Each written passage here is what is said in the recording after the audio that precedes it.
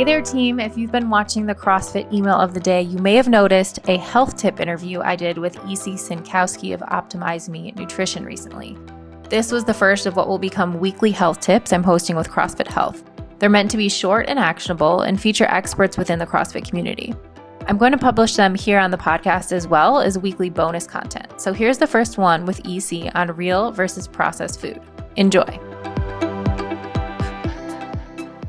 I'm here today with E.C. Sinkowski, who's the founder of Optimize Me Nutrition, and we are going to talk about real versus processed foods. Awesome. So CrossFit's nutrition prescription is eat meat and vegetables, nuts and seeds, some fruit, little starch, and no sugar. And notice there was no mention of processed foods in that description. So can you help us distinguish between real and processed foods when it comes to our health? Yeah, definitely. So when we're looking at nutrition for general overall health, what we really want is quality and quantity, the right amount of quality and the right amount of quantity.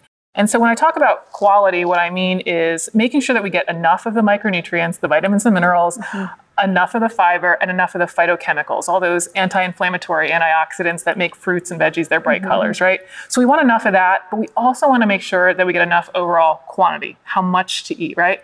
Huge variation in that based on age, sex, genetics, activity, but we can measure that in calories or macronutrients. And so a lot of times people focus on either one, which one's better, you know, and instead it's the latest trend. Yeah, we want both, right? We want quality and we want quantity. And so what happens with processed food is we tend to have kind of a mismatch of that, that we have a lot of quantity and not a lot of quality. They take out the water with processed food. They tend to add carbs and fat to make it taste delicious, to sell. Tastes so good though, right? To remove the fiber, remove some of those micronutrients. And so then we have excess quantity and not the right quality. And so this is why we find processed food is associated with all these chronic diseases, from insulin resistance and high triglycerides, and also, of course, obesity. We just have too much quantity and not enough quality. So what are some basic guidelines if I'm going to the grocery store deciding what to eat in a restaurant? What are some basic guidelines for distinguishing between real and processed food? Yeah, people sometimes get a little wrapped around the axle about definitions and what exactly is processed and not. I think one of the great ways to think about it is something that you could not make in your own residential kitchen. You know, just go home and put together yourself is a great way to think about it. And when you're going to the grocery store, those real foods are on the perimeter, the shop the perimeter that we've heard. You want food that doesn't come in boxes and bags and has a long list of ingredients of things you don't have in your residential kitchen. Words that you cannot understand, Totally. that you've never heard before. Yes. Totally. And you want food that actually goes bad. So that should be the majority of foods that you're eating. And I think with that, though, I'd just also like to make a little caveat of helping people divest from the notion of healthy snacks, because a lot of times these processed variations have some great labels and some great marketing to convince us it's way different. But we see this huge demarcation in caloric density between processed, even if it's healthy or natural and all of this stuff. So the majority of your food should look like food, should go bad, should have a shelf life. It should be so easy, right? It is. So we know that it can be beneficial from time to time to go completely to real food and eliminate all processed foods and all sugar, but it doesn't have to be all or nothing like that. So what are some general recommendations that you have for incorporating more real food and less processed food on a regular basis? Yeah, the first one's going to be ditch the diet dogma. I see so much out there about it's got to be the superfood or it's got to be organic or local. And it's like, we've got 70% of people overweight or obese. We've got 80% of people not eating enough fruits and vegetables. I need you to pick the whole unprocessed foods that you will eat. That is step one. There's so much benefit there, even if it's not locally sourced kale, right? The second one is just use a really simple meal template. It's really easy to fill the plate with whole unprocessed foods. You're thinking about maybe a couple cups of fruits and veggies.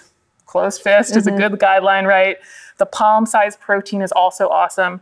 That's going to form the foundation of your plate. And then you can fill out that plate with some grains, some nuts, as you need to, as you're still hungry. And most people will have about 3 to 5 meals, again, depending on size, age, activity, all of that stuff. And I think a good guideline there, because people always like specifics, as you know, Julie, how much of the grains, how much of the nuts can I have? Right. If they're looking to lean out, we need to cut back on those processed foods. And if they're trying to gain weight or they're very, very lean, they can have some more flexibility there, right? So that's going to be the simple template. Use it over and over again.